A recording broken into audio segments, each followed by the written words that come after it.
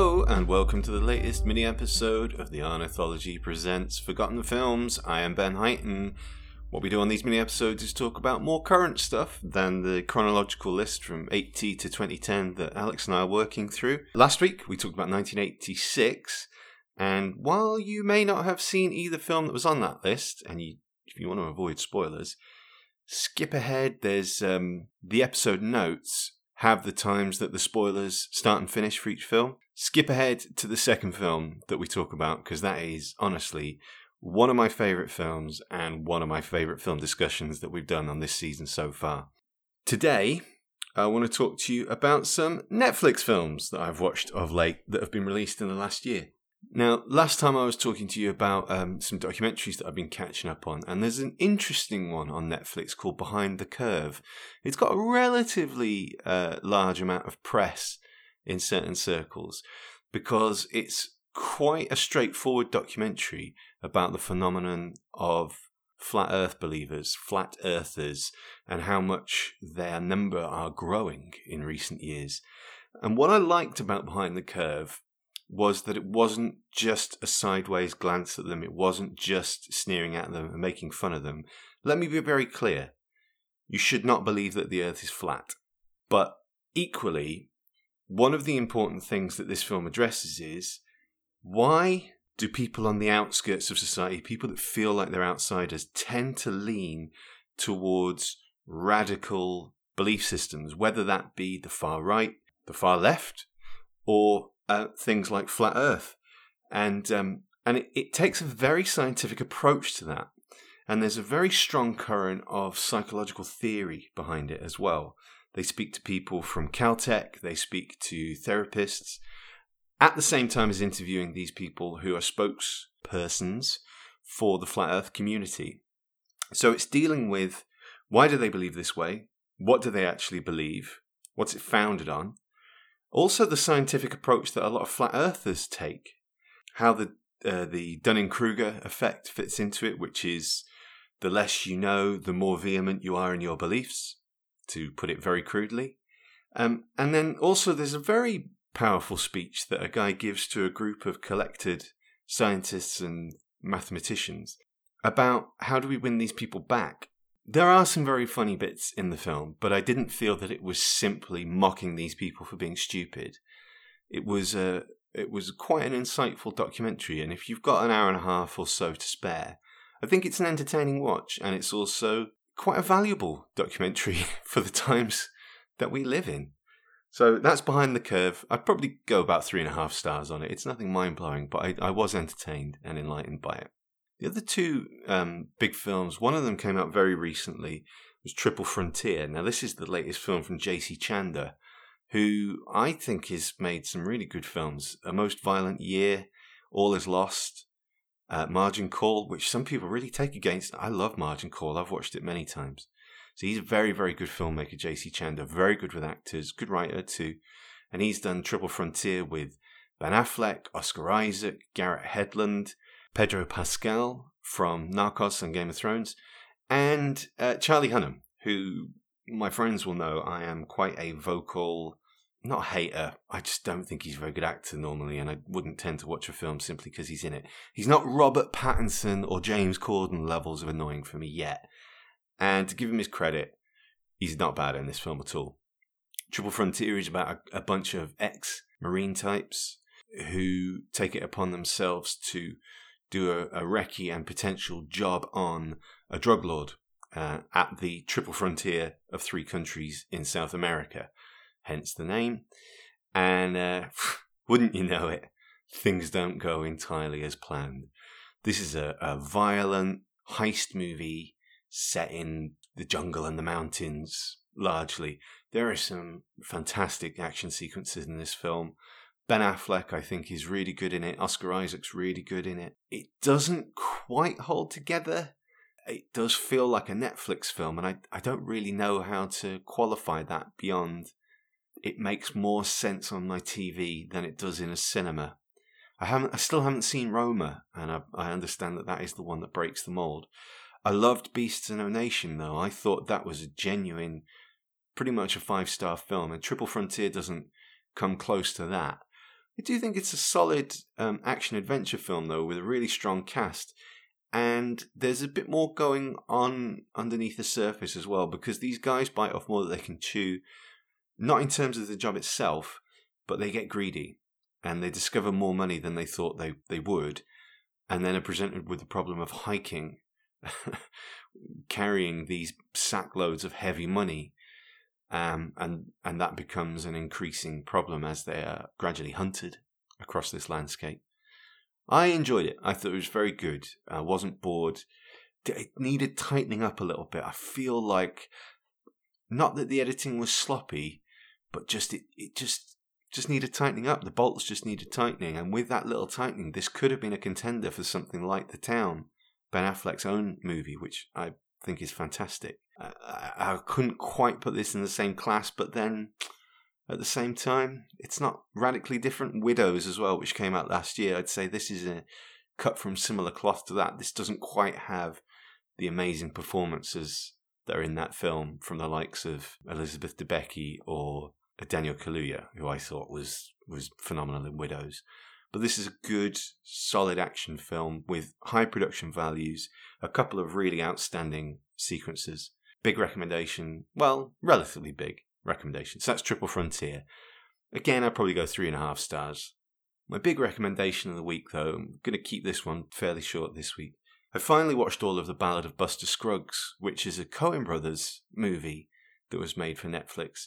And I think it probably hasn't had the exposure that a Coen Brothers movie would normally get because of the release model. And I totally understand the release model, because I don't know how you would sell this to a cinema audience, because it's essentially 6 chapters of varying lengths. And as with any anthology movie, you get a mixed bag there. Some of them are better than others. I would quite happily say that none of them are bad. I think James Franco's chapter, which I believe is the second, is possibly the weakest, but it still has plenty to recommend it. These are all tales of the Old West. Some of them quite funny, all of them very dark and quite oblique and pessimistic, all of them dealing with death in various ways. I think at least one person at least dies in every single episode. The standouts for me would be, there's one featuring Tom Waits as a lone gold prospector looking for Mr. Pocket, the vein of gold running through the mountain. That was just a perfect little short story, I thought. Tom Waits is great in it. And it's one of the least depressing, shall we say, of the 6.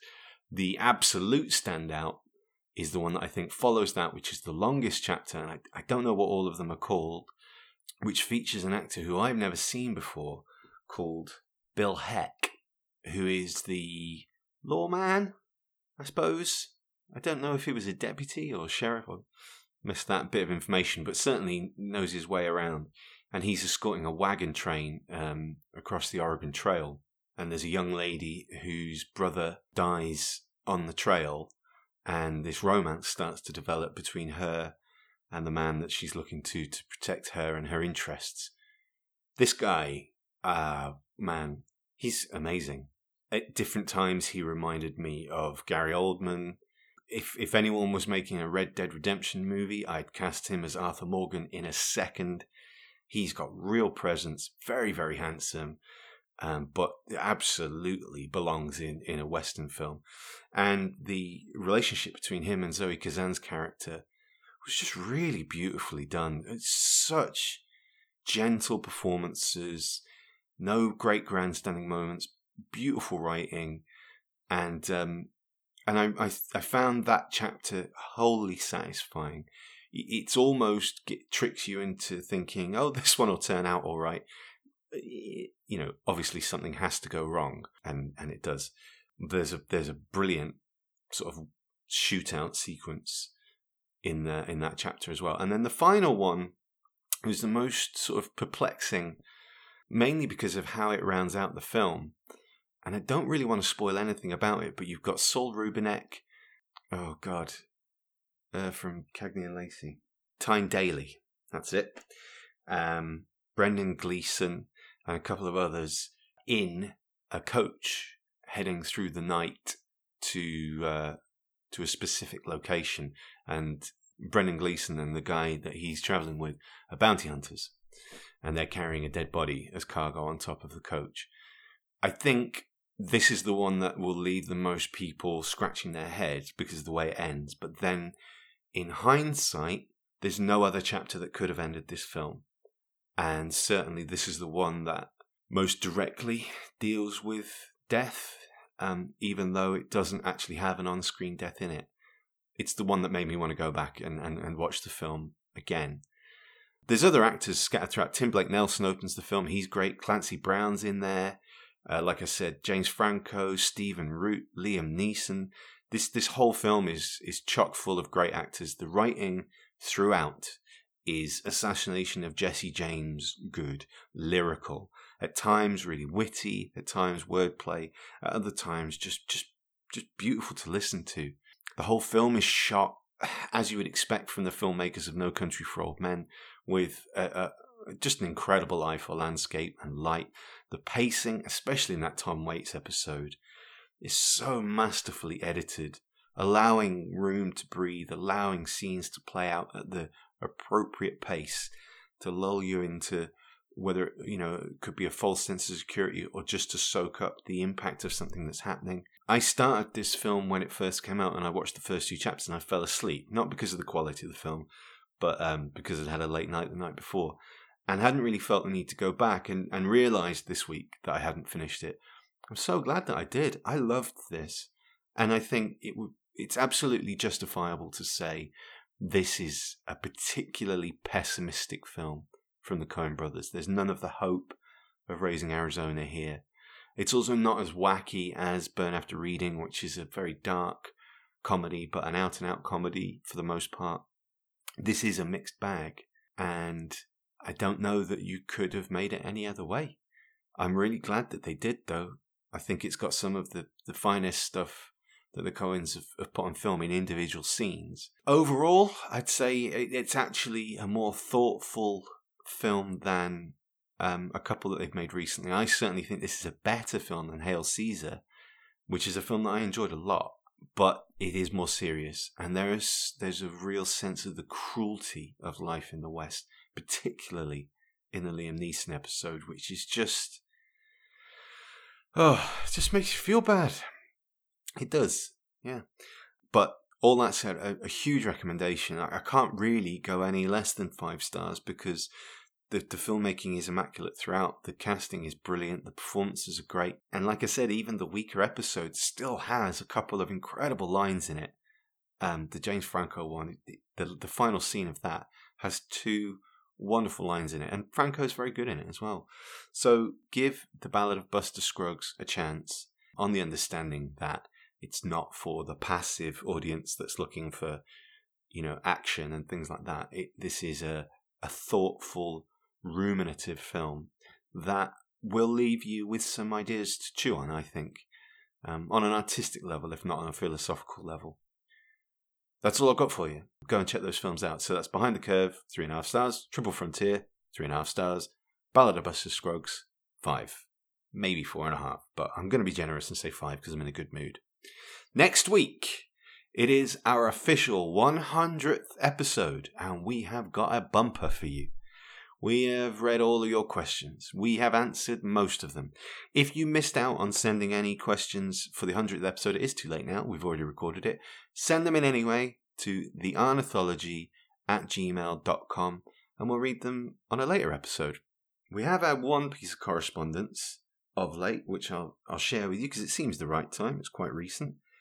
This is from Richard Mall, who has not only written into us before, been following us pretty much since the start. He's been a guest on one of our episodes. He came on for Jack Reacher and Never Go Back. Richard has this to say. Hi, Ben and Alex. Just want to say I'm really enjoying Forgotten Films. You can tell why I'm reading this out now. At Close Range was great, so glad your discussion encouraged me to watch it. I saw The Wraith for the first time a few months ago. I think I'm with Ben in that it's terrible, yet somehow enjoyable at the same time. Please don't stop making atrocious movie picks, Alex. It makes for a great discussion. I've found myself wanting to hang out with you more frequently than your current episodes allow. Is that a dig? I think that's a sly dig at how we've missed a couple of release dates, but fair enough. devoted fans, you are entitled to your opinion. So start downloading the Ornithology Original Series, or TAOS, as no one's calling it. I was worried that it might not be as good as your current work, but it totally holds up. That seems like a slight dig as well, saying we haven't matured. No, that's fair, actually. But it totally holds up and has got me excited about Arnie movies all over again. I think seeing the True Lies poster / cutout being shot in Captain Marvel might have contributed to this too. I enjoyed that moment too, Richard. As always, I look forward to the next episode. Richard. Thanks, Richard. So that's the kind of exposure you'll get if you write to us, theornithology@gmail.com. Like I say, 1987 next week. We are doing 2 films as normal, but we're also going to break it up with just a lot more bants than usual. Join us for that, and until next time, I was going to say keep watching the films then. I can't say that. That's stolen from another podcast. Until next time, I'll see you next time. Cheers!